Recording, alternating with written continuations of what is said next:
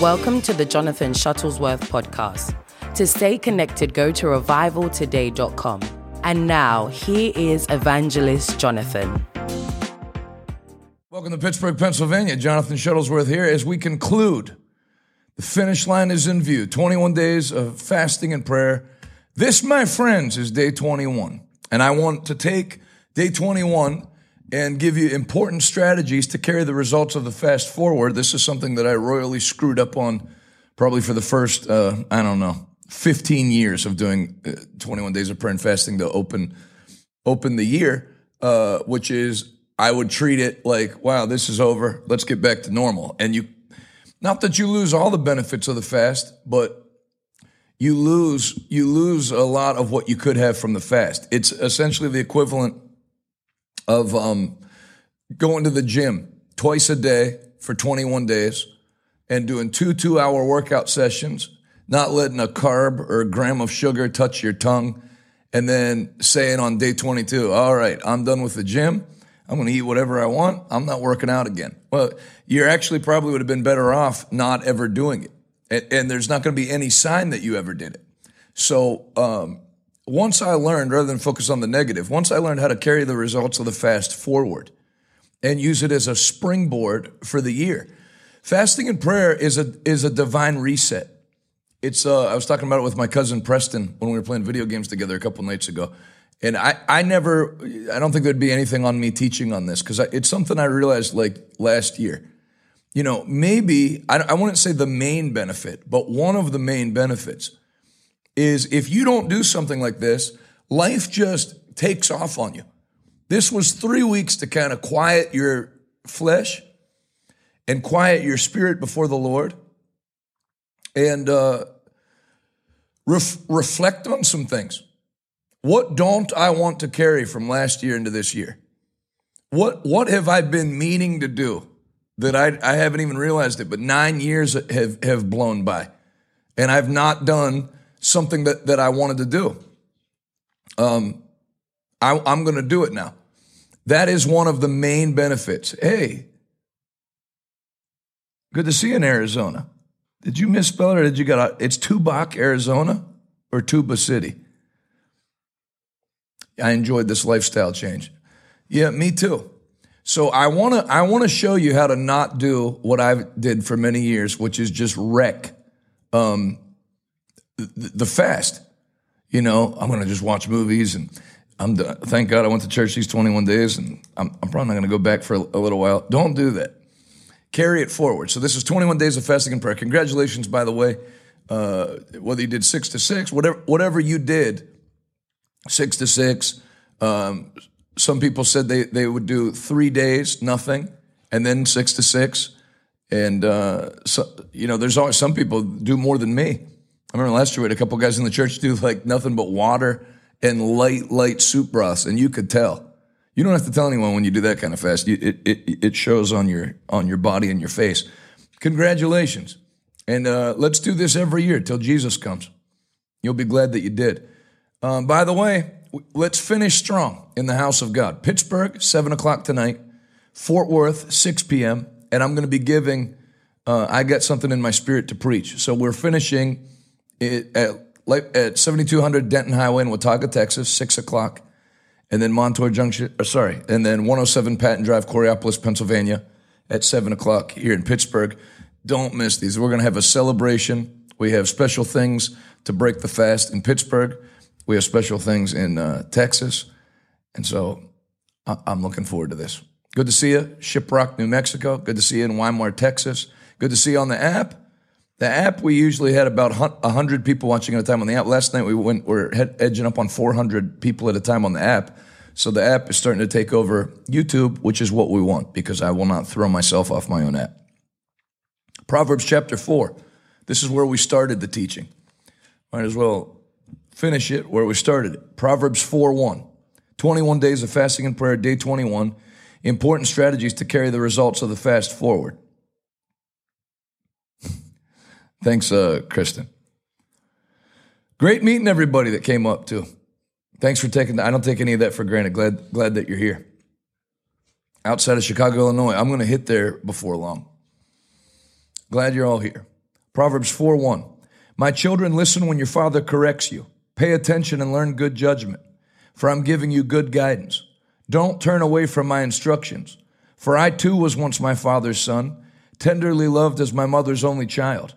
My father taught me, take my words to heart, follow my commands and you will live. Get wisdom, develop good judgment. Don't forget my words or turn away from them.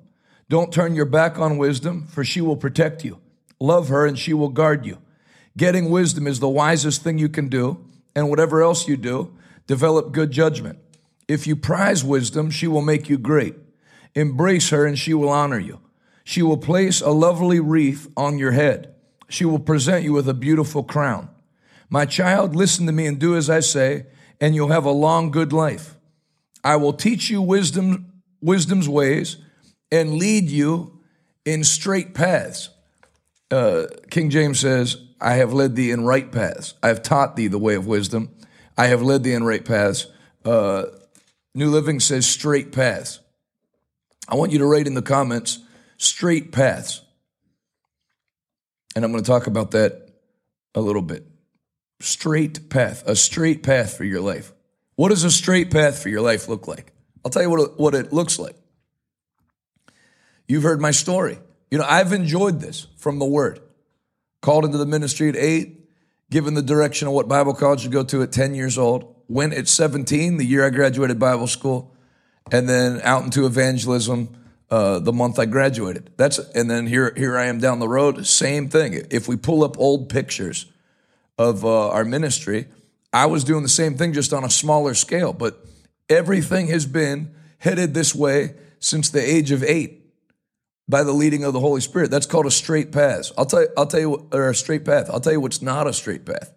Felt called to ministry at 8, given the direction to go to Bible school at 10, graduated from high school and went to work at Walgreens because I didn't quite have the money, worked at Walgreens for 4 years, fell in love with the assistant manager at Walgreens, moved in with her, had a baby, and then, came back to the Lord and then asked if I could still go to Bible school. But now I have a live-in girlfriend. I got to get that sorted out.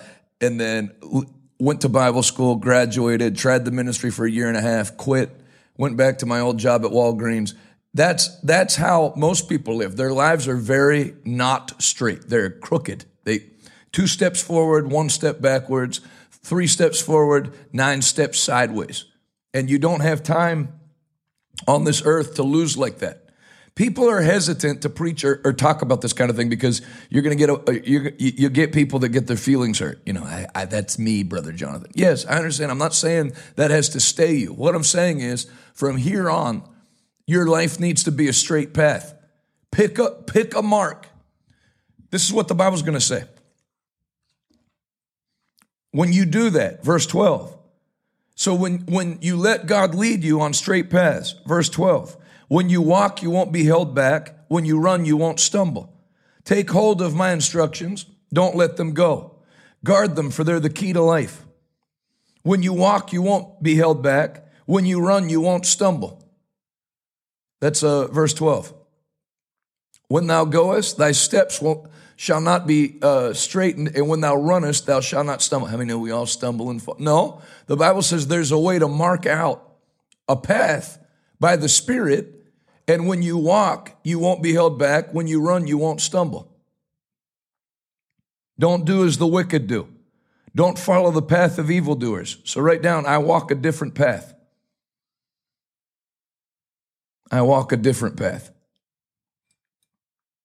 If there's a way where I'm to make the amount of people watching like larger than like 4-point font, I'll be your best friend. So you're going to have to embrace separation. Write that in the comments and in your notes. Embrace separation. Don't do as the wicked do. Don't follow the path of evildoers. I don't do what everybody does. I mean, fasting and prayer is not doing what everybody else is doing. Did anybody else, not that you want to be a self-righteous jerk, but when you're on this fast, did anybody else ever just like see people eating at the mall or at Wendy's and just go, look at you. Go ahead and stuff your face. Enjoy your average year. I'm not doing what everybody does. Don't even think about it. Don't go that way. Turn away and keep moving. For evil people can't sleep until they've done their evil deed for the day. They can't rest till they've caused someone to stumble. They eat the food of wickedness and drink the wine of violence. But the way of the righteous is like the first gleam of dawn, which shines ever brighter until the full light of day. But the path of the wicked is like total darkness. They have no idea what they're stumbling over. My child, pay attention to what I say. Listen carefully to my words. Don't lose sight of them. Let them penetrate deep into your heart, for they bring life to those that find them and healing to their whole body. Thanks, Rami. Guard your heart above all else, for it determines the course of your life. Your life is predetermined by what you put in your heart.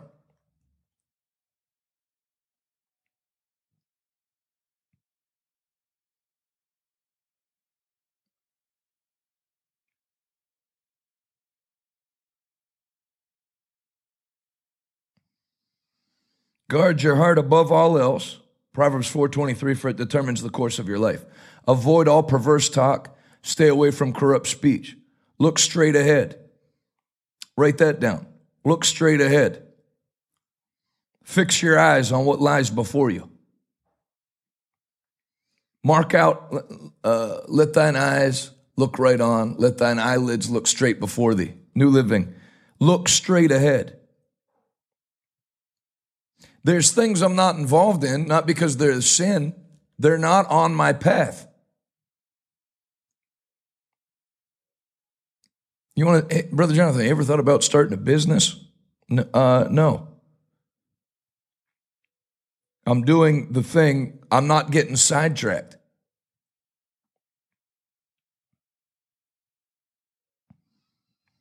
Mark out. Now here's what we're going to deal with today.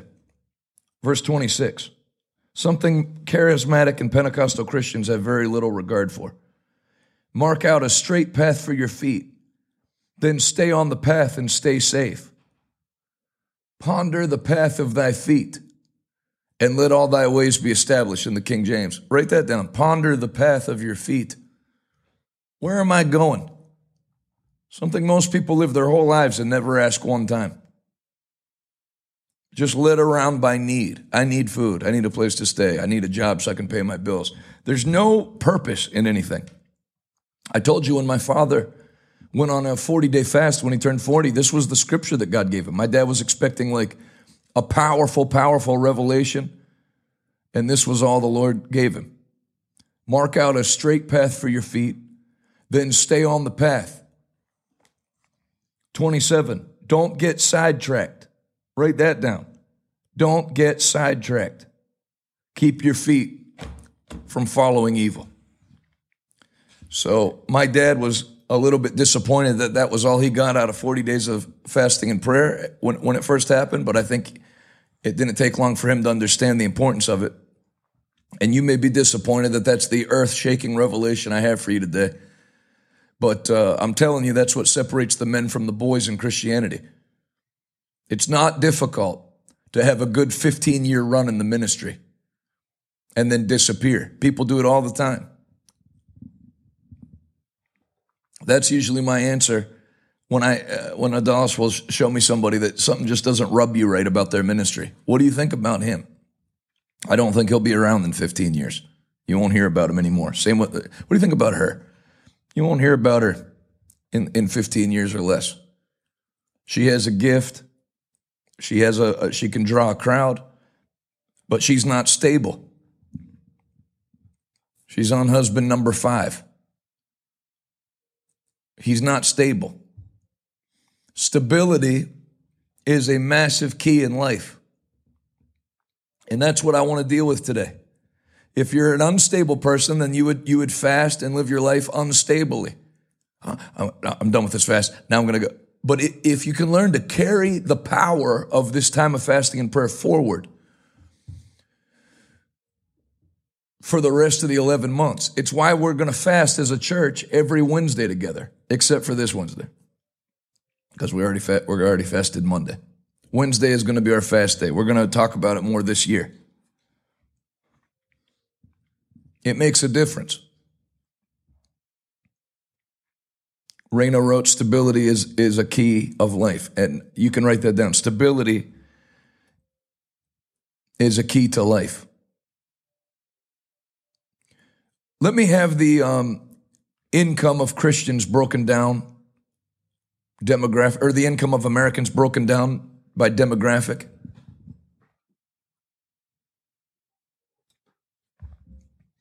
Look at that. I never even told them I was going to do that, and they had it ready. Jewish, number 1. Hindu, number 2. Down way at the bottom, Church of God in Christ, Assemblies of God. 9% of Church of God in Christ households make 100. This is household, not personal. Household income, 9% make 100,000 or more. That's everybody in the house added together. If it's a black thing, then the Assemblies of God, which is largely white, is only at 10%. So they performed about 1% better. Why is that? How can you be filled with the Holy Ghost, know about dominion, have the highest of all the denominations? Who has the highest revelation out of the Bible? It's the Pentecostals and Charismatics. So you wouldn't think they'd be getting circles run around them by Hindus and Episcopals. Presbyterian Church USA, that now has the rainbow flag outside their church. Atheist, number 5. Agnostic, number 6. Greek Orthodox and Eastern Orthodox Christians, 7. Church of Christ, that doesn't even believe in the inspiration of God's word anymore. On down the line, average, Mormon, Muslim, all U.S. adults, Catholic. And then way at the bottom, below Buddhists who take a vow of poverty.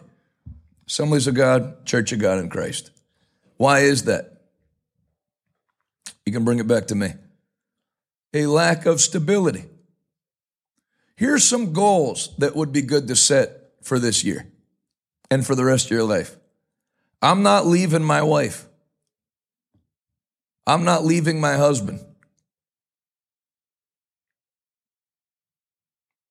Jonathan, I feel to attend your church in Pittsburgh, but my husband doesn't want to move from our home in Colorado. And then do what he says. He's the head of the house. Prayer and fasting is not a tool of witchcraft to usurp the authority of your husband. Have a stable home. Give your children what you didn't have, a stable home. Stability produces money. Stop getting fired from jobs. Stop working part-time jobs. Mark out a straight path for your feet, then stay on the path and stay safe. Stability. People feel confident to sell their home and move to Pittsburgh and be a part of this church. They know I'm not going to shut it down in 2 years. I actually feel being called back to evangelism. No. We're stable. Stability breeds trust. Stability breeds income. If you have a reputation as a stable person that when you say something, you're going to do it,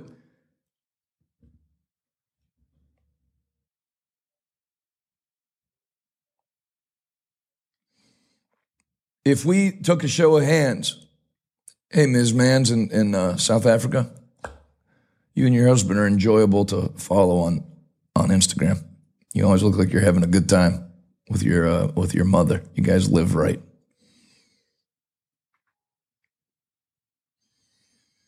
What did Satan do in the Garden of Eden? He broke down the stability of it. He wrecked it. Division, strife, arguing. Those are the things the Bible says Can I get that scripture? Stability, or strife, arguing, contention. If you type in those 3 words, there's a verse in the New Testament to get rid of those things because they breed every form of wickedness. Strife, you can search strife, every form of wickedness. Thanks for watching. Thanks for finishing the fast strong. What did we finish with for registration? Did we hit 5,000?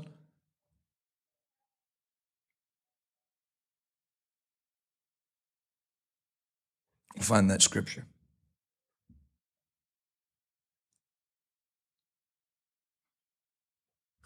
Just under 5,000, 4,748. But of course, that includes whole churches. So we probably didn't hit 7,000, but we probably hit 5,000. And we definitely hit 4,748 from all over the world. Yesterday was awesome, Becky. All right, James 3:16. For where envying and strife is, there is confusion and every evil work. 17 stay in the same thought, or does it switch? But the wisdom that is from above is first pure, then peaceable, gentle, and easy to be entreated, full of mercy and good fruits, without partiality and without hypocrisy. Let me see 16 again. James 3:16. For where envying and strife is, there is confusion and every evil work. Satan got Eve to envy God. He doesn't want you to be as wise as he is. Maybe the thing that you're praying about, you need to just chill about. I'm praying that my husband will. You just leave him alone. Be a good wife.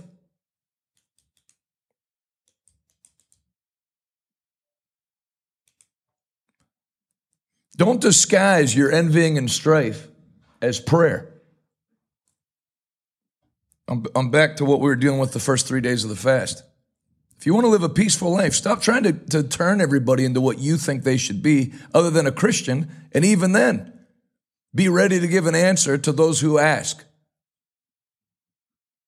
I've been witnessing to my family, but they don't want to hear it. Be ready to give an answer to those who ask. If they're not asking, they don't care what your thoughts are. Quit trying to force what you know on people. Mark out a straight path for your feet. My feet does not involve my mother or my father or my sister Jessica in Montreal. They're free to do what they want. I love people. I have a mission that I'm going to accomplish, that God gave me. I'm not trying to bring everybody in to my church. I just wish my mom and dad, they're still living in Bangor, Maine. I don't know why they won't move to Pittsburgh and be part of our church. They're free to do what they want. Don't manipulate people's lives and disguise it as prayer requests. It was great having you in the church, Kelsey, with your husband. You wrote that perspective and change of mindset really helped me out too. Stability. Stop having marriage problems. Just don't have them. I'm not arguing with my wife about anything, except when she watches Netflix while I'm trying to play video games and it makes the connection poor. And I'm hitting like lag when I'm trying to make a pass in hockey and we end up losing the game. Then we get in a massive fight. I start kicking TVs, pulling wires out of the wall, upending furniture. Camila's crying. The cops have to get involved. But except for that, and I'm working on that.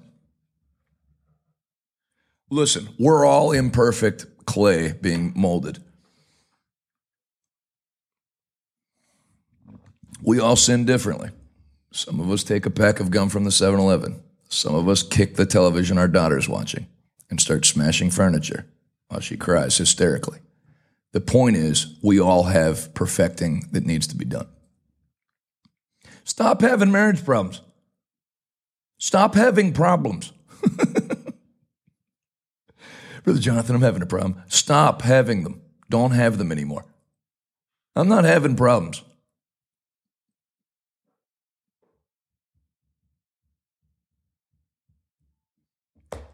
I'm not having any problems.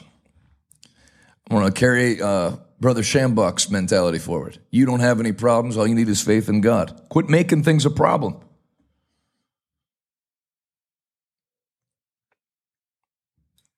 You married who you married. That was your choice. I didn't marry a girl that was hot, that worked at the restaurant that I ate at a lot, who sort of went to church and then tried to turn her into an evangelist wife. I married somebody that was at Bible school that was going to go into evangelism with or without me. My dad met my mom by watching her go every morning while he was getting breakfast ready at Bible school. There's one girl walking to the prayer room at 5 a.m. every morning. I thought, who is this girl that goes to pray at 5 in the morning? So you married who you married. God can change their heart, but don't try to make them a different person. You did that.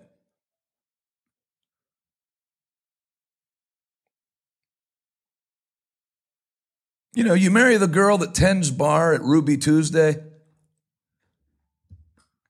Don't freak out that they haven't turned into Catherine Kuhlman within 18 months. You did that.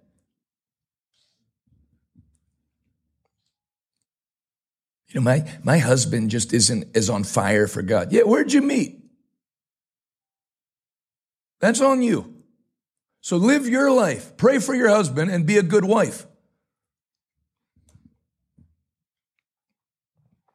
I love hearing how it's always the other spouse's fault. Mark out a straight path for your feet. I am telling you, as I've been telling you for 21 days, that takes 95% of the drama out of life. I'm not trying to get my cousins to turn from Baptist to Pentecostal. I'm not trying to get anybody to do anything. I sow the word. I do what God instructs me to do. And I enjoy a close walk with God. That's two-way. You know, I don't know. Sometimes I just wonder what the point is of even waking up in the morning and talking. So I've been talking about this for 20 minutes. Do you know why I harp on this stuff for so long? Look at the comments. Renee, what if your husband is not a Christian and you want to move to Florida to go to the river, but he absolutely won't? Do you listen to anything I say? Unless you're watching on a 20-minute delay. Okay, I'll answer the question. Maybe I'll give you the benefit of the doubt. What if your husband is not a Christian and you want to move to Florida to go to the river, but he absolutely won't? Then you don't move to the river and you listen to your husband. That's the Bible order. It's not difficult. You brought a suggestion. It was vetoed. You don't have override power. That's called order in the home. What you're trying to do is called division in the home. I told your father if he wants to move there, he's doing it without me. You're the epitome of what the Bible warns against in a woman. And you're what New York University's Department of Gender Studies has worked for 40 years to try to produce. A woman that you can't keep a household together with. Good luck finding a stronger woman than Adalis. And I'm not much of a pushover myself, and we walk in perfect harmony because of order. Doesn't take the strength out of you. Colonels are not weak. Colonels in the military are not weak people. But they also don't try to, it's not a sign of strength to try to usurp your superior. They listen to generals. Yes, sir. Let me see James 3:16 again.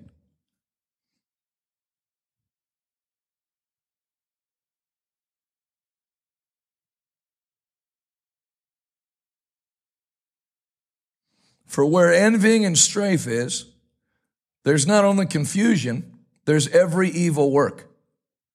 As soon as envy and strife entered into the Garden of Eden, you not only had them lose the garden, soon you had a dead son. One son killed the other son. Take that stuff out of your house. Katie said, the woman who destroys, series by Adalis Shuttlesworth, is fire. I forgot she taught on that.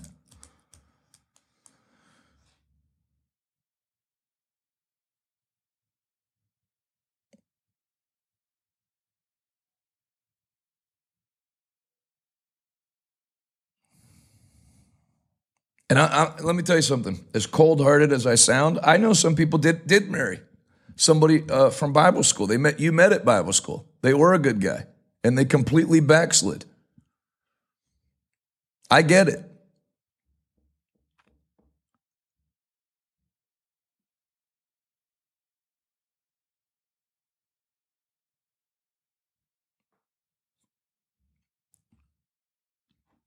But you have to have a stable, the first thing the devil did in the Garden of Eden was try to destroy stability, and did. You cannot let that happen. Write it down in your notes. This is important strategies to carry the results of the fast forward. Stability.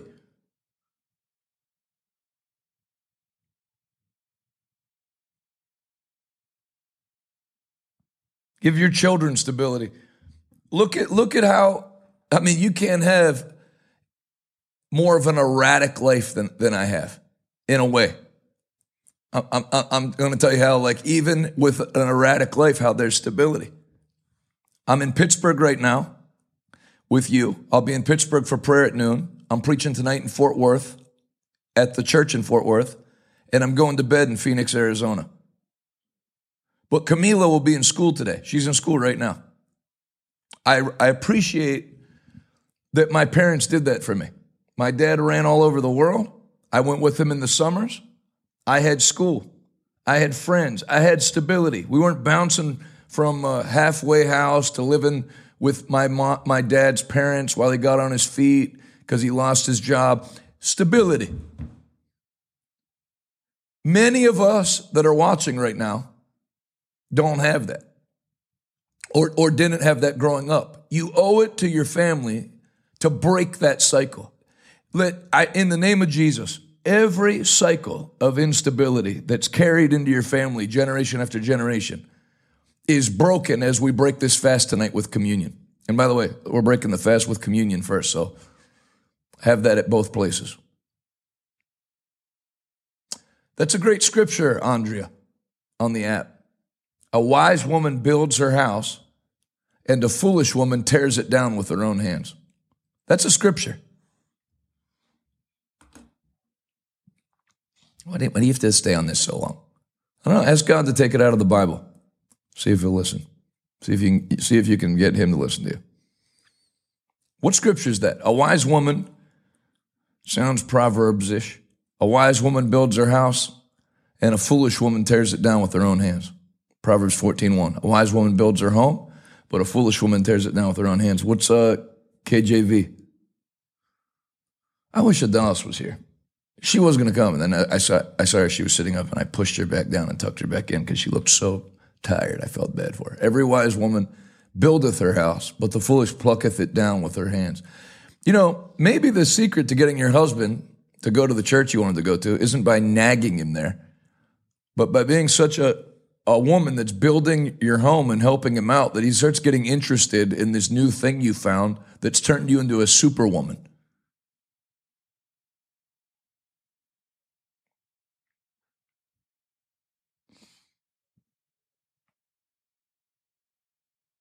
Maybe Adonis needs to break that series back out. It looks like she helped a lot of you. Stability. Put the income demographic back up. Do you want to know why Jewish, Hindu, Episcopal, Presbyterian are high on the list of income and Pentecostals and Charismatics are at the bottom? Do you know what Jewish people have? Stability. They put their kids in Jewish school to prepare for college, to study something that makes money. Bring it back to me. And then you know what we have as Pentecostals and Charismatics? There's a kid that's called the Bible school. He told me he was going to come this summer. Then he didn't come this summer. So I saw him recently when I was preaching. I said, "Are you coming this next summer?" "Well, yes, I already got accepted now, but I do have to get the $2,000. Let me tell you something. If you can't get $2,000 between January and August, you're brain dead. That's not difficult. It's not a mystery. Write it down one more time. Money is not a mystery. Money's a reward for services provided. You're not So I said, where are you working? See, take the fake spirituality and the devil's block. Take all that out. That's why Hindus prosper. That's why Jewish people prosper. That's why Episcopals prosper. Episcopals aren't binding spirits of poverty. They just work and get money and do wise things with the money. So, I just had, and the way he said it, like it's going to be a challenge to get $2,000 by August. I said, well, where are you working? Where are you working, living at home at 18, that you can't accrue $2,000 in 7 months, 8 months? Well, that's the thing. I was working for a Christian and they didn't pay. So that's not working. That's not a Christian. That's a fake Christian. If he was a Christian, he'd know the Bible verse, a laborer is worthy of his hire. We have 51 paid staff at this ministry. We have volunteers. We have people that help set up. But anybody that's here 40 hours a week, I'm not, if you could just come here by faith. No, you're paid because it's unscriptural not to. No stability. So there. And I'm telling you from looking at his dad, I promise you, it comes from generations of instability. Break that on January 22nd, 2024. If I ask you where you work 1 month from now, the first word out of your mouth shouldn't be or well. No, there's no explanation. There's a company. Hey, Ram, where do you work? At Revival Today. No, there's no explanation. Right now, I'm kind of like going through like a season of your brain's not work. Your brain doesn't work.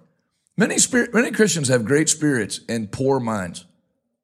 But if you could get your mind developed to match your spirit, you're going to do great. Stability. Stop having marriage problems. Enjoy your husband. Enjoy your wife. Stop making points of contention. I'm just really praying because quit it. Like all of it. If he beats you, call the police and get him arrested. If it's something like that, fine. My husband every Saturday goes golfing. Does he hit you with the clubs? People have something they do for fun. My wife goes hunting. I don't hold it over her head. You going hunting again? I bought her all the best hunting clothes and worked it out so she can hunt more. Have fun. My husband smokes. Who cares?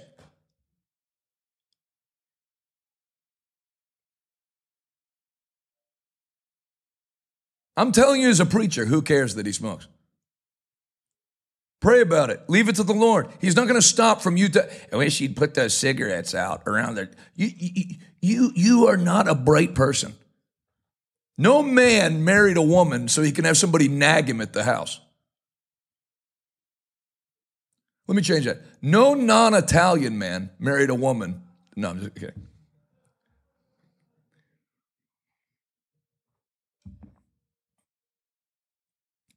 People take a small thing and turn it into a big thing. And you know what? Once you get them to quit smoking, you'll find something else to be discontent about. Let me see the scripture, godliness with contentment is great gain. 1 Timothy 6. Somewhere between 11 and 17, I think. 9 and 17. Ashley, who I like, I want you to write that scripture down. 1 Timothy 6:6. But godliness with contentment is great gain. Ashley said, what happens if he drinks? Drinking is more serious than smoking because it's specifically condemned in the Bible. Pray. He's not going to stop drinking because of you. Nobody changes their life from getting yelled at. Nobody. They'll just not do it around you. They'll go out and drink. They'll go smoke somewhere. That's all it's going to change. Lecturing doesn't break a hold on people. The Holy Spirit breaks holds on people. That's a good one, Heather. Well, I got women jumping in with even more harsh scriptures towards women. Proverbs 21:19. Let me see that on the board. But don't forget that. Godliness with contentment. Many of you have godliness and no contentment. And as soon as God solves the thing that's making you not content, you're going to switch to something else because you're a person that's not content. The problem actually isn't your husband or your daughter or your son. The problem is you not having contentment. Here's a good one. Tanya, what would you say to those of us who are new in the Spirit and realize all the wrong choices we've made? I didn't know how to be more discerning. I thought I was marrying. Can you stop that from refreshing and let me just have the comments on the app?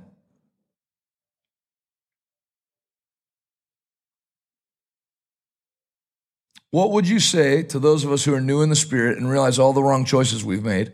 I don't know how to be more discerning. I thought I was marrying the right person, but I've discovered I've been cheated on for the entire 20 years of our relationship. I wish I knew better to marry someone from Bible college. It don't want to necessarily matter that you did it from Bible college. There's scoundrels all over the place. Or someone more godly. I wish I knew better. Now I'm experiencing a ton of hurt and triggers. I was ignorant to submission, and now I'm conflicted. If I should submit to someone who's ruined my heart, I realize everything I did wrong because I'm finally understanding God's word since attending your church. I'm conflicted. God doesn't want divorce, so I'm leaning on God for healing. I know Jesus has already healed me. I don't know why it's so hard for me to receive. That's a great question, Tanya, and you ask it in a very great spirit. That's up to you. Abandonment and adultery is Bible grounds for divorce, but divorce is not like a button you push for a reset in life. Ask anybody who's been divorced. It carries its own consequences and problems with it. So it's up to you. Do you want to work through the marriage? I would advise that if possible. Is he sorry? Did he run around on you in his 20s and 30s and now he's older and not really doing that anymore? You know, there's a lot of variables. I can't do a marriage counseling over YouTube, but I would, and if he'd do it, I'd get marriage counseling. I'd get a neutral party to get involved.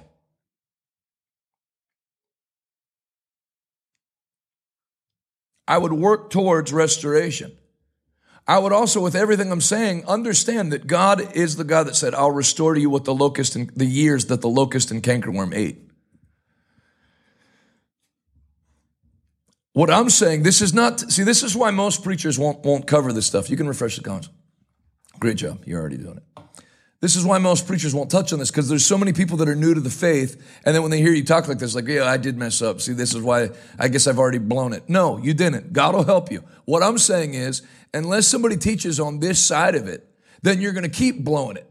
Somebody has to show you what to do once you get delivered, once you are saved and living for the Lord.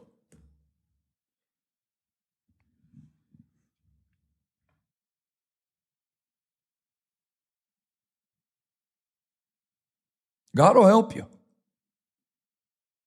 I'll tell you what I would do if I were you. I would digest all of Adalis' materials on YouTube, all of them. I'd watch every single video she has on. If you were a woman, I'll steal a line from T.L. Osborne. If I were a woman, I would watch everything Adalis has put out on YouTube. You know why? Because you're going to get her impartation. I wouldn't watch, if it were me, I wouldn't pay attention to Real Squawk Kim. Why are you? Because everything's coming from the perspective of somebody that blows through one marriage after another. You know, if you carry that philosophy of everyone's a hater, not everyone belongs with you in your life, some people are with you for a season, they go through marriages like this. From Adalis, you're going to get a perspective of somebody that's heading up on 20 years married to the same person. It's not cut bait. He doesn't deserve you, queen. That's not a scripture.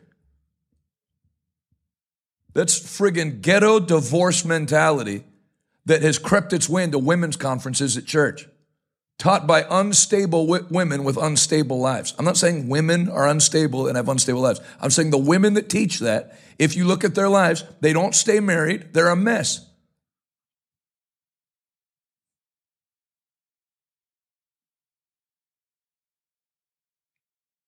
It's basically like all men are trash with some Bible language wrapped around it. And you'll get what they have. So on the app, there it is. Recognizing the woman who destroys. And that's a picture of an actual lady that goes to our church who we've seen to just destroy things that we use. No, it's copyright free photo. Recognizing the woman who destroys.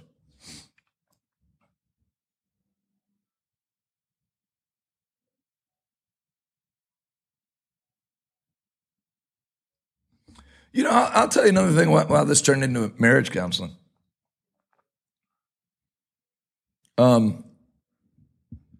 Here's a thought. Maybe keep your mouth shut so if God does finally answer your prayer and save your husband, he can actually go to your church without you having raised your hand every Sunday night letting everybody know, my husband has a pornography addiction. You think he's going to come to church with you? You told 400 people your husband has a pornography addiction? Maybe zip your lips. My husband's mentally abusive, and he messes with drugs, and he says things to our daughter that makes her cry. No, just tell everybody everything. Just make it so your husband can't show his face at your church once he gets saved. Smart. Try to make decisions that people would make with an IQ over 70.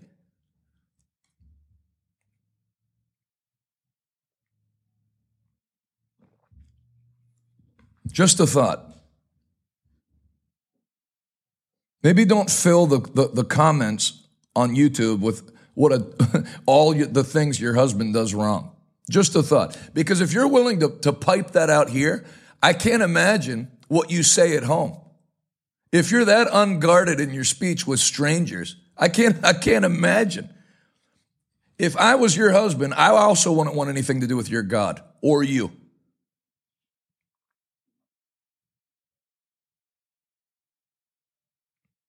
Adultery is never justified, but you can push your spouse into the arms of another person by your own actions. Do you know why we don't do marriage counseling at our church? Because either way, statistically, you lose the couple from your church. If you can't solve their marriage, they go. If you do, they still leave because they've told me so much stuff about their life, they can't look the pastor in the eye anymore. So we send you out to maintain privacy. See, these are stability things. Stability. Unstable people tell all the secrets of their husband or wife to everybody.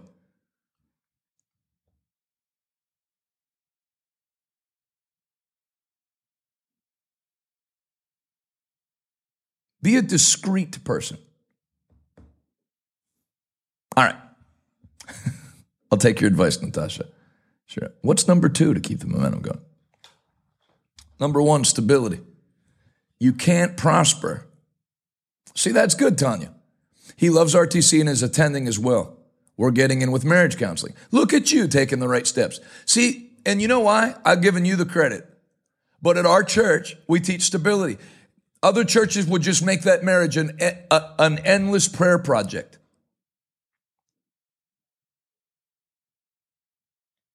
So that'll go to, all right, you want to go to number 2? We'll go to what Tanya brought up.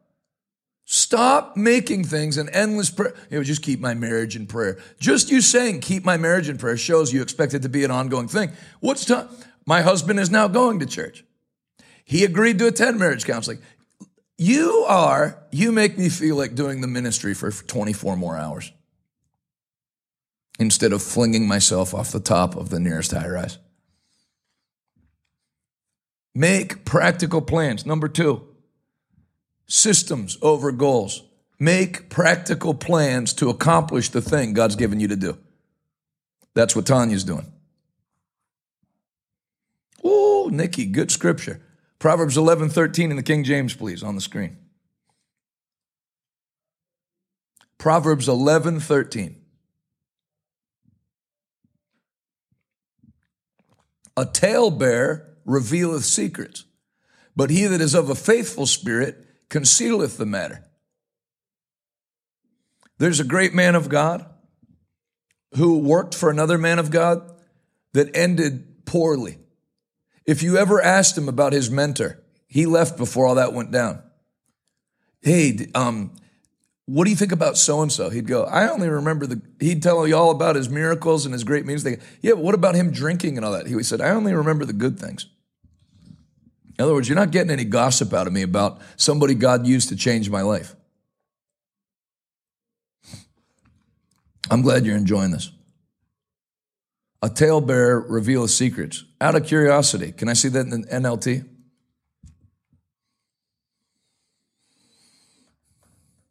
A gossip goes around telling secrets. Yeah, and they should put in parentheses, disguised as prayer requests.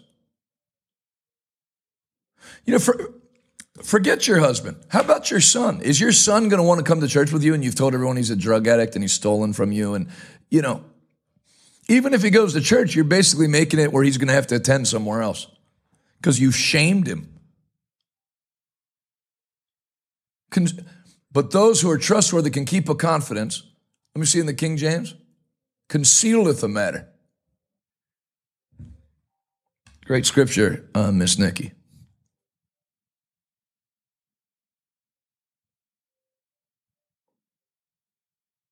Number 2, systems over goals. I want you, before we end this fast tonight, to write down a daily system that you're going to do that helps you accomplish your goals.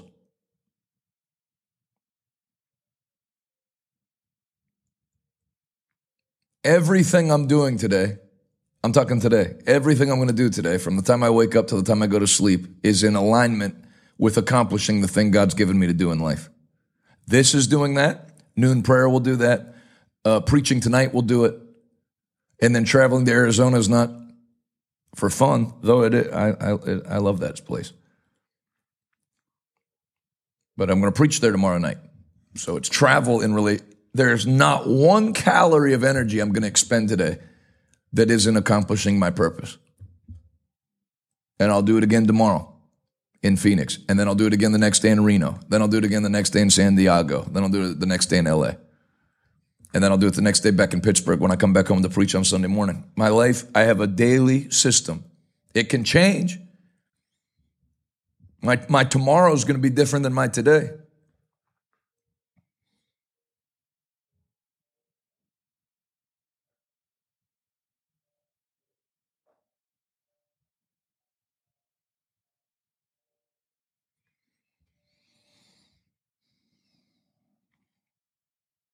Let me tell you a story to implement, maybe God will use this story to help you understand systems over goals better. I wanted to write a book. I would discourage you from talking like this. Maybe I shouldn't talk like this. I can't sit down and write. Remember how I tell you don't ever start a sentence with I can't? I can't sit down for 4 hours and write. I can sit down for 4 minutes and write, and then on the 5th minute, I'm scrolling Twitter. I can't sit in a room and type. So I got a different system. Because yours might not be writing a book, but many of you've tried to accomplish your goal, and the way you're trying to accomplish it doesn't work because it's not fit for you. You know what the Lord spoke to me? Because I kept trying to type, and after about 3 years, I had about 6 paragraphs. 2 paragraphs, a paragraph every 2 years. That ain't going to get a book done. You know what the Lord spoke to me? I didn't give you a writing gift. I gave you a speaking gift. So find a way to use your speaking gift to produce the books. And we did. I'll do a series, finish the series, get it transcribed, edited, formatted, and published. And now we're cranking out books like this because if I had a writing gift, I could write like this, but I don't. But I do have a speaking gift. So then I altered the system. Write this down. Tailor make a system for your strengths. Think of that. Stop trying to jam your strengths into a system that is designed for your weaknesses. Don't use Saul's armor. What's your 5 smooth stones and sling? I hope that illustration helps. Because many people, they have a goal, but then when it comes to, the Bible didn't just tell you to set a destination. It said mark out a straight path for your feet. And the path you've marked out doesn't fit you. So alter it. I'm going to wake up every morning and pray at 5 in the morning. But you're not a morning person. You get home from work at 2 in the morning. It ain't going to work. Alter it. Even like working out, I can't do an hour and a half at the gym. I can't. Not now. I'm not saying I never will. I can't. I won't go. I can do 35 minutes. Let me tell you the least motivational thing you'll hear anybody say. Lower your goals. It's better to have smaller, accomplishable goals than some big goal you can't. And then as you reach the smaller ones, now then when I hit 35 minutes of working out, I did up it to 45 minutes and 50 minutes. I want to be president of the United States. Okay. Nobody goes from a Facebook user with 48 followers to president of the United States. So what's your plan? What's your plan? Mark out a straight path for your feet. It's great to know your end goal, but then have smaller accomplishable ones that lead up to that. Brother Jonathan, one day you're going to fill stadiums. I see you preaching in NFL stadiums. Praise God. But I'm not going to fill an NFL stadium until I first fill a local soccer stadium that seats. I'm not going to fill a 60,000 seater till you fill a 6,000 seater. So instead of waiting for the big goal, start biting off ones that lead up to the big goal that you can do. You know, even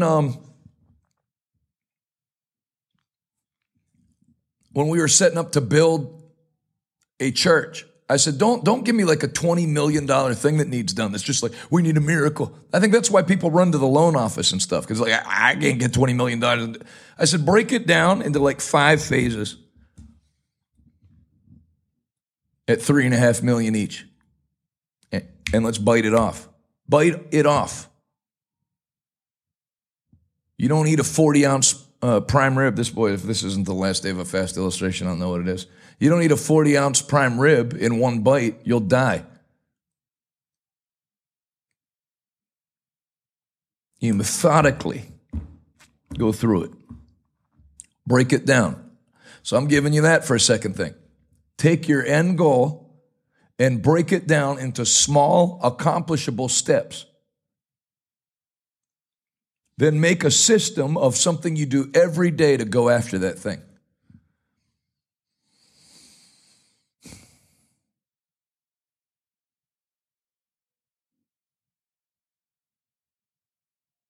That's a great scripture, Joseph Addy. Put Ecclesiastes 7:8 in the King James up. You guys are really helping me today. I really enjoy this, man. I'm telling you, in the morning, not when my alarm goes off probably, but later in the day, I'm going to miss. I really enjoyed these 3 weeks together. It's like a throwback to before I was pastoring.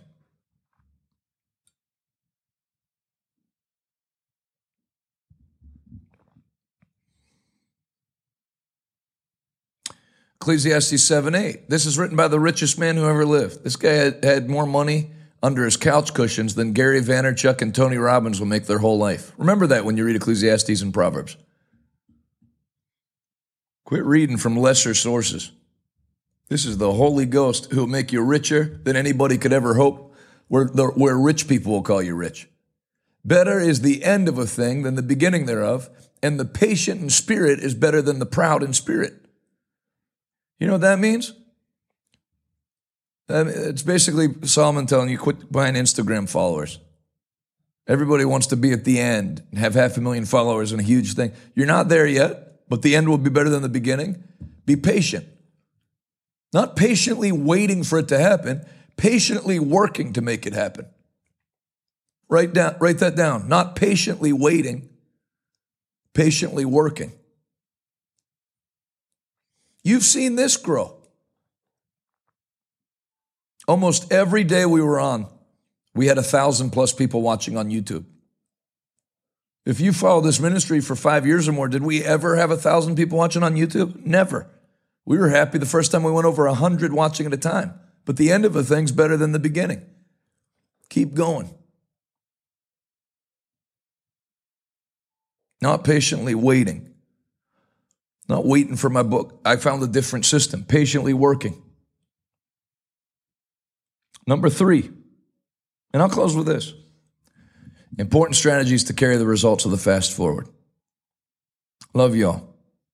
Jennifer, Marie, Greg, Leanne, Tori, Anna, Ruben and Julia. Looking forward to seeing you in California. Raina said, I remember when we hit 100. When we hit 100 on YouTube, or it might have been Facebook, Rom and Nick came from the back holding a paper sign that said 100 flashing it at me. Now we have that to watch the ads that come on before I go on, you know. Just keep going. Be patient. Don't be ashamed of where you're at. Let's see some old ministry pictures just to show you. Just to get, this will encourage you. We'll cycle through them real quick.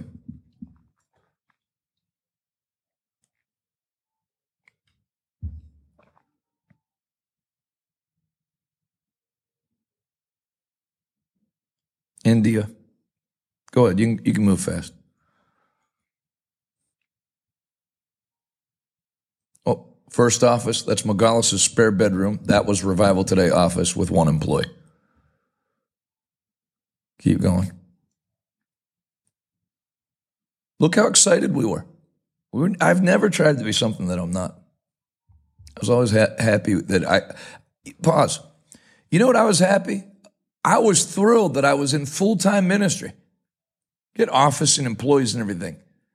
I was doing the thing that I wanted to do all day, every day. What a dream. Continue. First office. Second office. That's the whole thing right there. 800, 900 square feet. Do you know how thrilled I was that we could afford that furniture from IKEA? I couldn't afford furniture for my apartment. Back up one. And now I could afford 2 tables, 2 workstations, 2 computers. Dawson and I used to do all of our ministry computer work off one iPhone. We only had one to share. This was, the whole way I was thanking God. All right, keep going. And Dallas's first women's conference, 45, 60 women. But you know, that's a big deal to get 45 or 60 women to come follow you down to Florida and fly and stuff. Continue. New office. Big move. Keep going.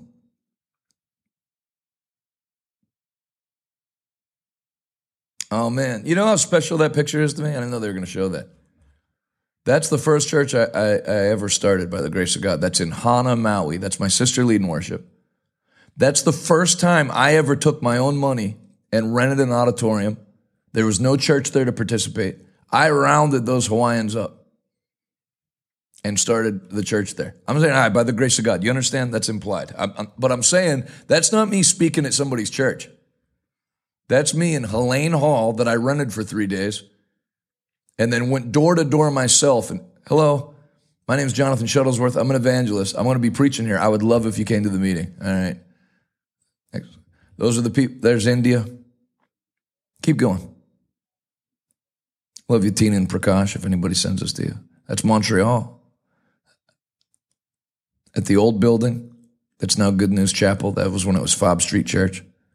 Continue.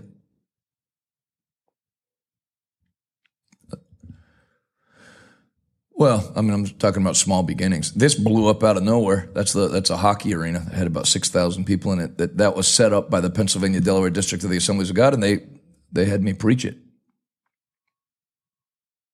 There's our first New Year's Eve banquet for our partners. We were so thrilled we packed that room in Harrisburg. Continue. Had a great time. First time going live. Had to shut all the phones off. Continue. There it is. Keep going. All right, that's enough. Unless you have like a really good one that you wanted me to see before you go off. Do one more. Your pick, dealer's choice.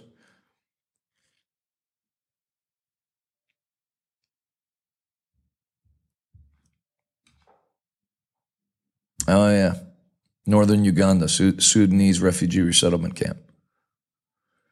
Everyone's seeing a white person for the first time. Look at them. And there's the meeting that night.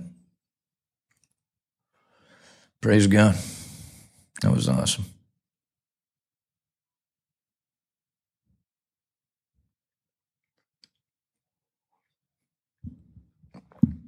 Number 3. I'm closing with this. Don't play with the ministry. Write that down. Don't play with the ministry. Let me see income demographic again.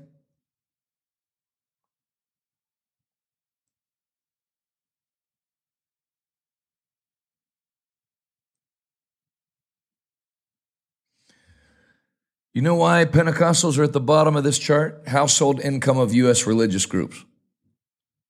Want to know why Pentecostals are at the bottom? They play with the ministry. Bring it back to me.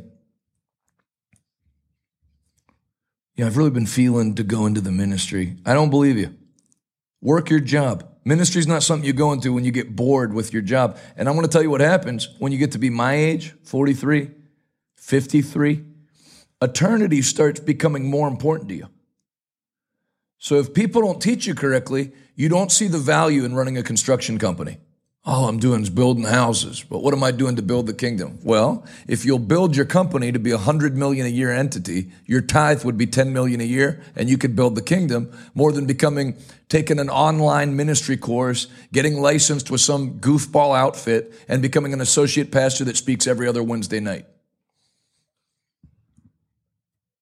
Build the thing God gave you to do. Don't get bored with it and do a little ministry and a little business. That's the problem. Either go full-time in the ministry or go full-time in business. And build your business. And don't get bored.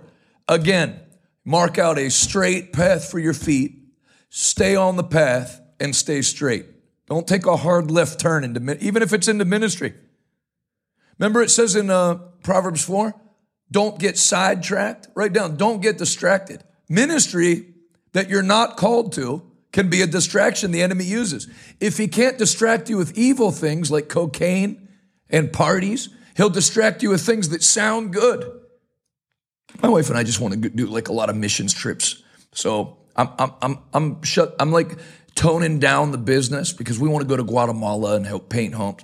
That sounds good. That's going to have a lot of Christians like nod their head. You won't get it from me. You should build your business. Or shut it down and be a full-time missionary to Guatemala. But don't dabble. Don't have one hand on a business, one hand on the ministry, and do a 25% job at both ones. Go for it.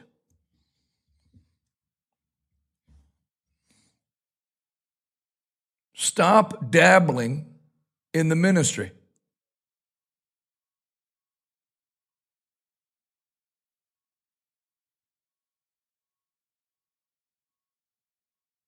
Somebody wrote, I might have messed up there. I'm glad at least you realize it, because trust me, you're not the only one. It's why Pentecostal Christians are at the bottom of the income bracket, because they don't focus. They are unfocused. I've spent my whole life with them. They are unfocused people. My wife has kind of like a prophetic ministry. No, she doesn't. She doesn't have any ministry. She's lazy and doesn't want to work a job. And now that you don't need $200,000 to start a media ministry or $1 million, you just can go live on your phone. She's doing that.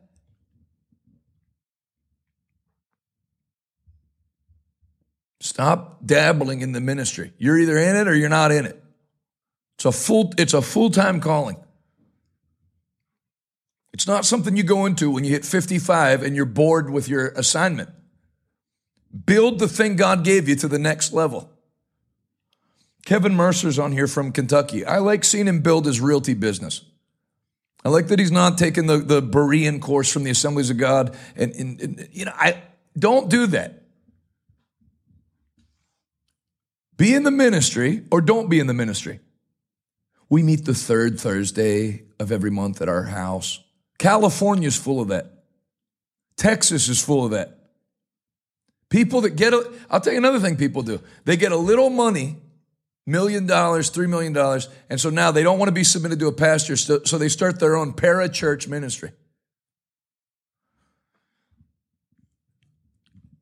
The Bible says Paul said, follow my example. Follow my example, I'm telling you.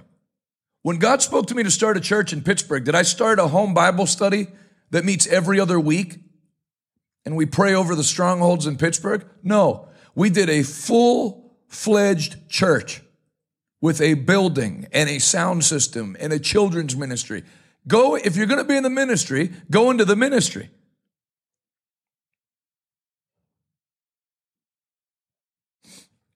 Put that picture up of me preaching in Uganda.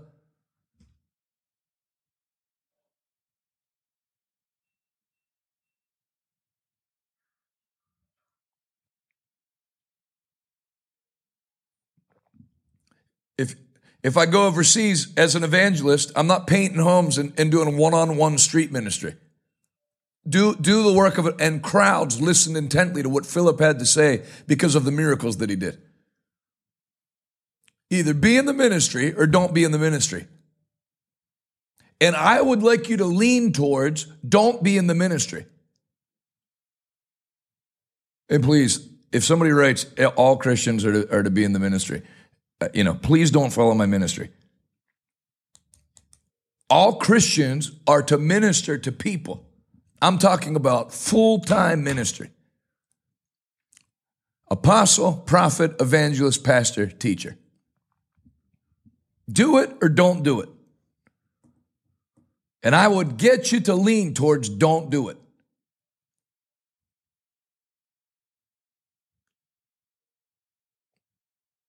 If you have a calling from God, you get in it. I was at Bible school at 17, and then 3 weeks after I graduated, I was on the road preaching, and I would have done it sooner than that. I preached while I was in Bible college at churches. My first meeting was 3 weeks after graduation. I didn't wait 3 weeks. I was fortunate; it was a miracle to get 2 meetings. I was going for it. My grandfather standing on the street corner of Fairmont, West Virginia, with his wife playing the accordion and him preaching, because nobody wanted him as a pastor. So he just did his own, I'm going in. I'm doing it. If you don't have that, you're not called into the ministry.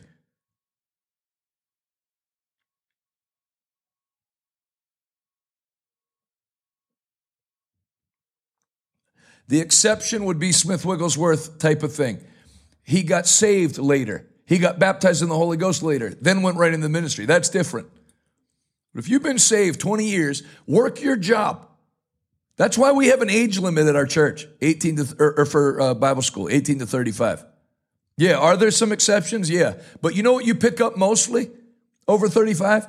People that just are looking to do something new. And because you care about eternity as a Christian, you see the value in ministry. That's great. But that does not constitute a divine call in the ministry. Don't disguise your failures in life and business as a call into ministry. Work through them. Build the thing. Mark out a straight path for your feet. Then stay on the path and stay safe. Wayne said, can an evangelist have a business to support his family? I mean, an evangelist can go out at night with a cape on and fight crime. It's not a sin. You can do lots of things. I'm going to say it one more time. Follow my example. What side business do I have that would produce what this ministry is producing, even if if all you're looking at is finances? Do the thing God gave you to do. Let me tell you something.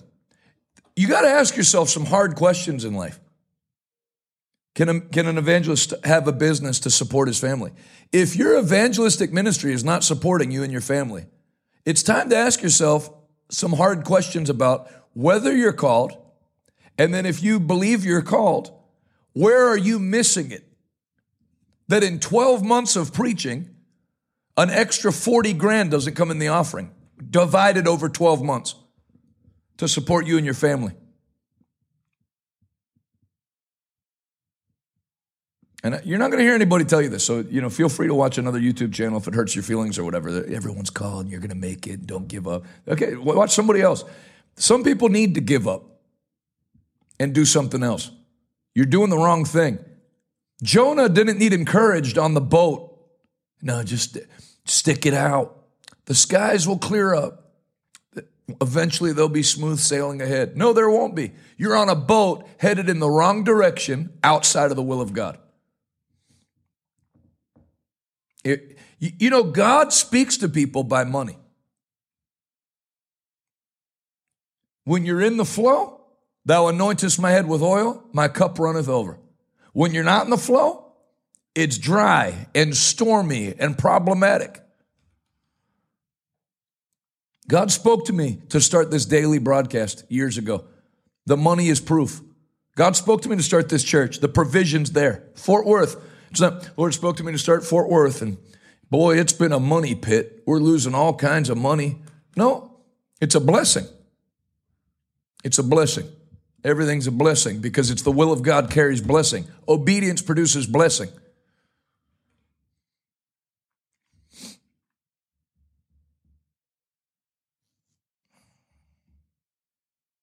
Have them delay prayer till 12:10. I'll finish within 10 minutes. Thanks for sticking with me.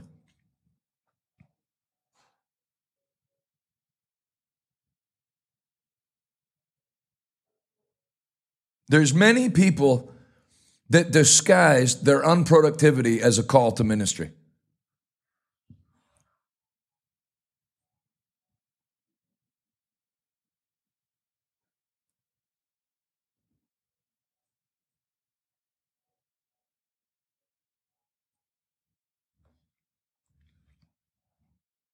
We tell our Bible college students, either pastor or be an evangelist. It can go to prophet, it can go to, I'm not saying there's only two gifts, but you should either be traveling and preaching and holding meetings with crowds of people. And if it doesn't start with a crowd, it should grow to a crowd. Not one night, stay there. Put Hawaii back up.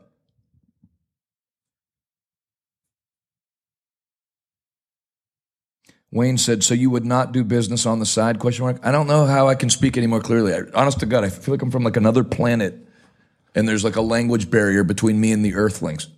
How could that...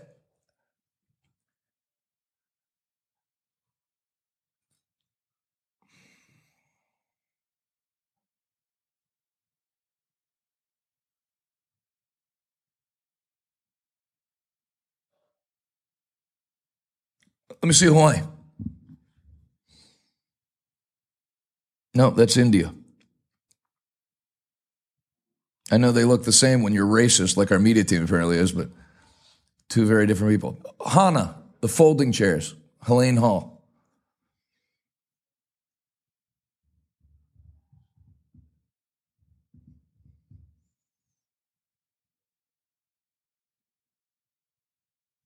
My sister on the keyboard. You put it up earlier. No, don't do both, Sally. I'm starting to realize why Jesus took off after 3.5 years, to be honest with you. I've done my best. You folks figure it out. Do both.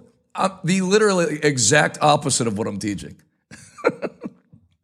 Pick one, not do both. Pick one.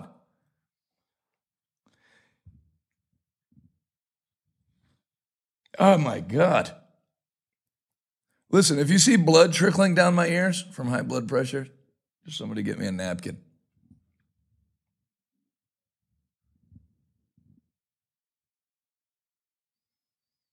Just my 2 cents. And I like this lady. If it takes away from the call, it's too time consuming, not profitable. No, I'm not. It will take away from the call. What side business could I be running right now as I preach in 5 cities in 5 days? 6 cities. Now, what's it going to be? It's Monday, right? Pittsburgh, Fort Worth, Phoenix, Reno, San Diego, LA twice. 6 cities in a week. Well, tell me what side business I could also be doing that wouldn't take away from that.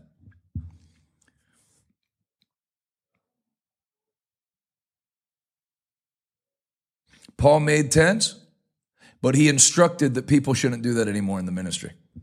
That those that preach the gospel should make their living by the gospel. Do you understand why I'm teaching on this? Look how friggin' confused people are. Do both.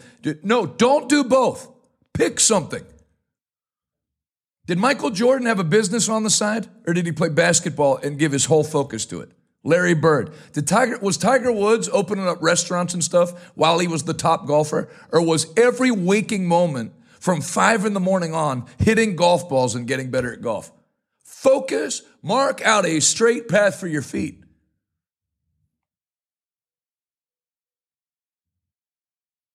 Then stay on the path and stay safe. Or do it your way. But I think I've role modeled pretty clearly for you what can happen if you put all your focus on the one thing God called you to do. Let me tell you something. If I had a business on the side, Would we have 10 a.m. broadcast, noon prayer, and 7 o'clock service? No. I'd post an Instagram post once a day. Hey, folks, hey, family, our prayer point for today, be anxious in nothing, but in everything with prayer and supplication, make your request known for God. That's our prayer point for today. See you for tomorrow's prayer and fasting. Then off to work. You can't do the ministry. Ministry is not a full-time job for a one person. It is now a full-time job for 51 people. One ministry. Rodney Howard-Browne, 151 people. Triple what me. You can do it the other way, but I can tell you what kind of ministry you're going to have. And I can tell you what kind of ministry you're always going to have.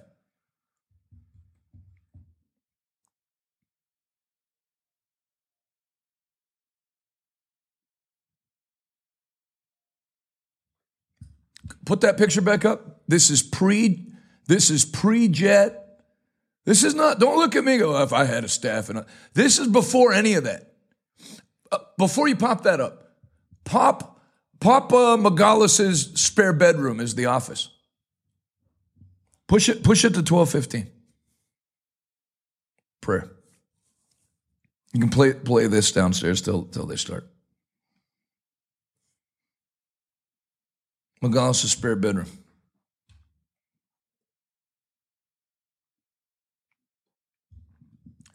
I hope you can see from the comments why I'm teaching this. Look how people hearing it directly yelled at them for 10 minutes. So should we, can I? No. You're going to have a sucky ministry and a sucky business. They're both going to suck. I promise you. Yeah, but what about, okay, you want to deal with the one exception in 5,000 people? Rodney Howard-Browne has businesses on the side.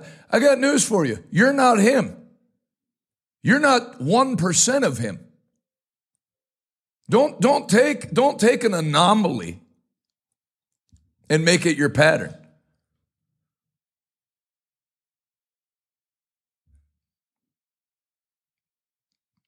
And I know Rodney Howard-Browne very well. He's not going out starting businesses. They find him. It's a wealth magnet thing. How could you be any more focused on the ministry than Rodney Howard-Browne is?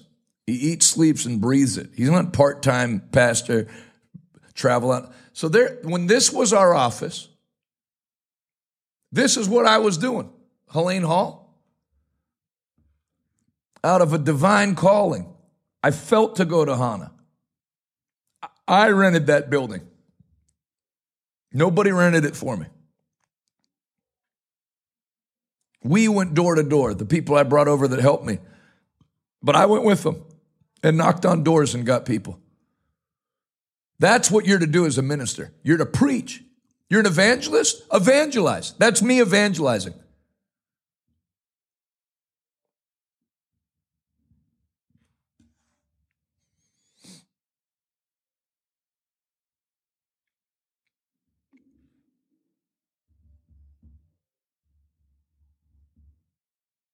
That's right, Jeff. That's what you do as an evangelist. If I was called to full-time and a church sprung out of that with a pastor, and I turned it over to Dr. Morocco, and it's still functioning right now. When I don't know now, I haven't been back.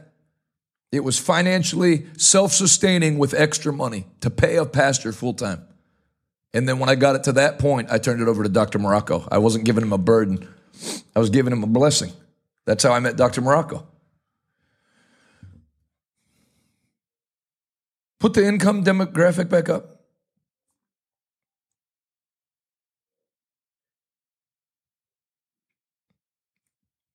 Why?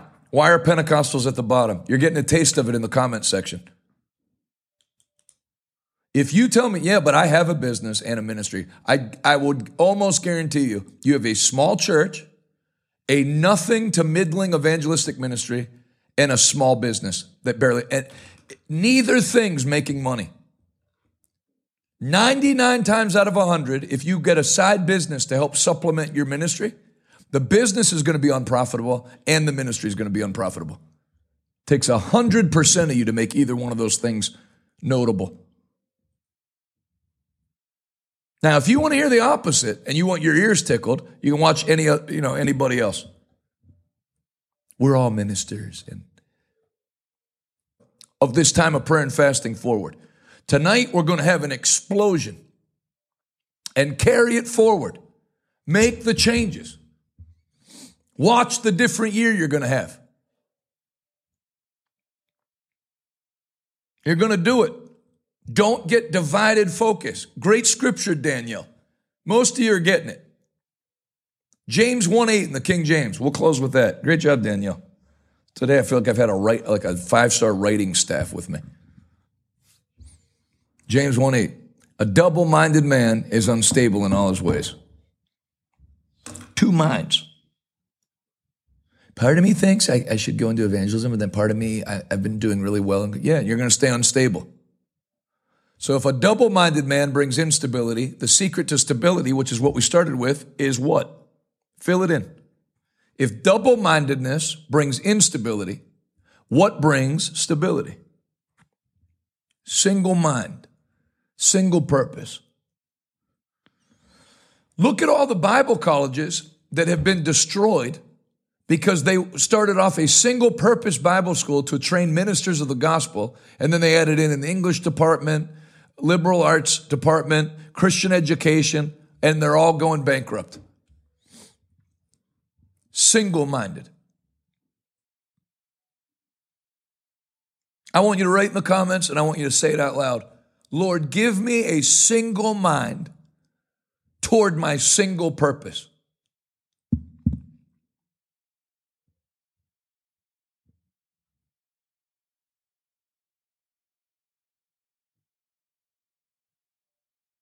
Lord, give me a single mind for your single purpose for my life.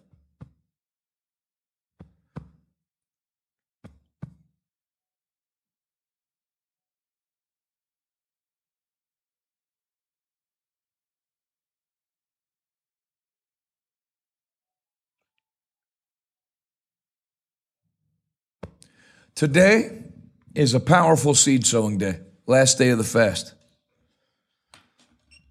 You've heard me tell the story. Keep me on downstairs. Just push prayer to 12:20. You've heard me tell the story. I was on a fast.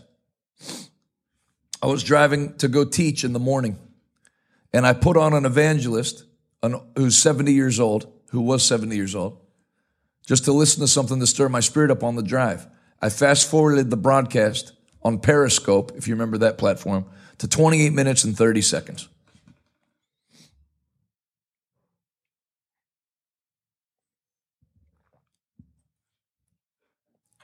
Because I figured he'd be done greeting all the people online and stuff. So I put it on. It's a replay, so he didn't see me log on. I literally pressed play and the first words out of his mouth. There's a young evangelist watching me who's believing God for great financial increase this year. All right, I'm listening. When was this, 2017? 7 years ago, so I would have been, 34, 35? That's youngish. If you'll sow $1,000 seed to help this old evangelist go around the country one last time, God will give you 100 times as much before the end of this month. I thought, all right, I'll do it. I told Patrick to send him 1,000 right then. That was in the middle of January. The 100,000, the last night of the meeting that I was preaching in January, the place was packed. I thought, well, here it is. But it wasn't even close. January 31st, checked the mail. And there was a check for and I never told anybody this. There was a check for $100,000 from like a clearinghouse, like an anonymous check place. This is that kind of day for people, for many that are watching, because I'm getting ready to make a run through the West Coast. If you'll stand with me financially, we're going there to show the devil he's not going to have any part of America. We're going to put the fire of God in believers. People are going to get saved. God's power is going to be demonstrated. If you'll combine your finances with that, it is impossible to do that and not see your gift come back to you, pressed down, shaken together and running over to make room for more. I will cause men to give into you. I wish I had brought it. I go to pick Camila up in the lobby of the church yesterday. She's giving money to people. This is $50 I wanted to give you. Then 20 to the other family member, 20 to the other family member. So because she was in the middle of doing that, someone had just given me something for Camila that came from out of state. Nothing from me, nothing for Adonis. The Lord spoke to me to give this to your daughter. There she is shelling out money to church people. The Lord spoke to me to give this to you. I said, I want you to see this. A silver bar and then 20 silver pieces. Just under $1,000 worth of silver coin collectibles. Who gives that to a 10-year-old? Giving produces extravagant receiving. I never had that happen as a preacher's kid, but I also didn't do what she did. Anyone that gives a seed of $10,000 or more today, I'm going to send you my prosperity pack and sign it. I want to challenge you to a higher level as we finish this fast. If you're watching the replay, if you're listening on podcast, why let this time of prayer and fasting go by without sowing the most significant seed into the kingdom you've ever sown? You're believing God for a different outcome? It's not going to be produced by the same seed. RevivalToday.com. You click Give Now. If you want to mail a check, Revival Today, P.O. Box 7, Prosperity, Pennsylvania, 15329. Revival Today, P.O. Box 7, Prosperity, Pennsylvania, 15329. Don't forget to go to RevivalToday.com and click Claim My Offer. Anyone that sows a seed of $10,000 or more, I'm going to send you all 3 of my books signed. That's a challenge from your business, from your ministry. I'm doing this tour by faith. No sponsoring churches. No guarantee anyone's going to show up.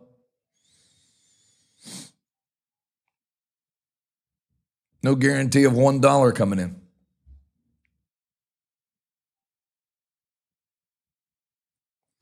But our partners and friends that stand with us in an uncommon way give us the ability to do uncommon things. Thank you for sharing the Jonathan Shuttlesworth podcast. If you're interested in supporting our mission to spread the gospel of Jesus Christ to our generation, please visit revivaltoday.com and click on Give Now to become one of our monthly partners. Thank you in advance. We hope to see you soon.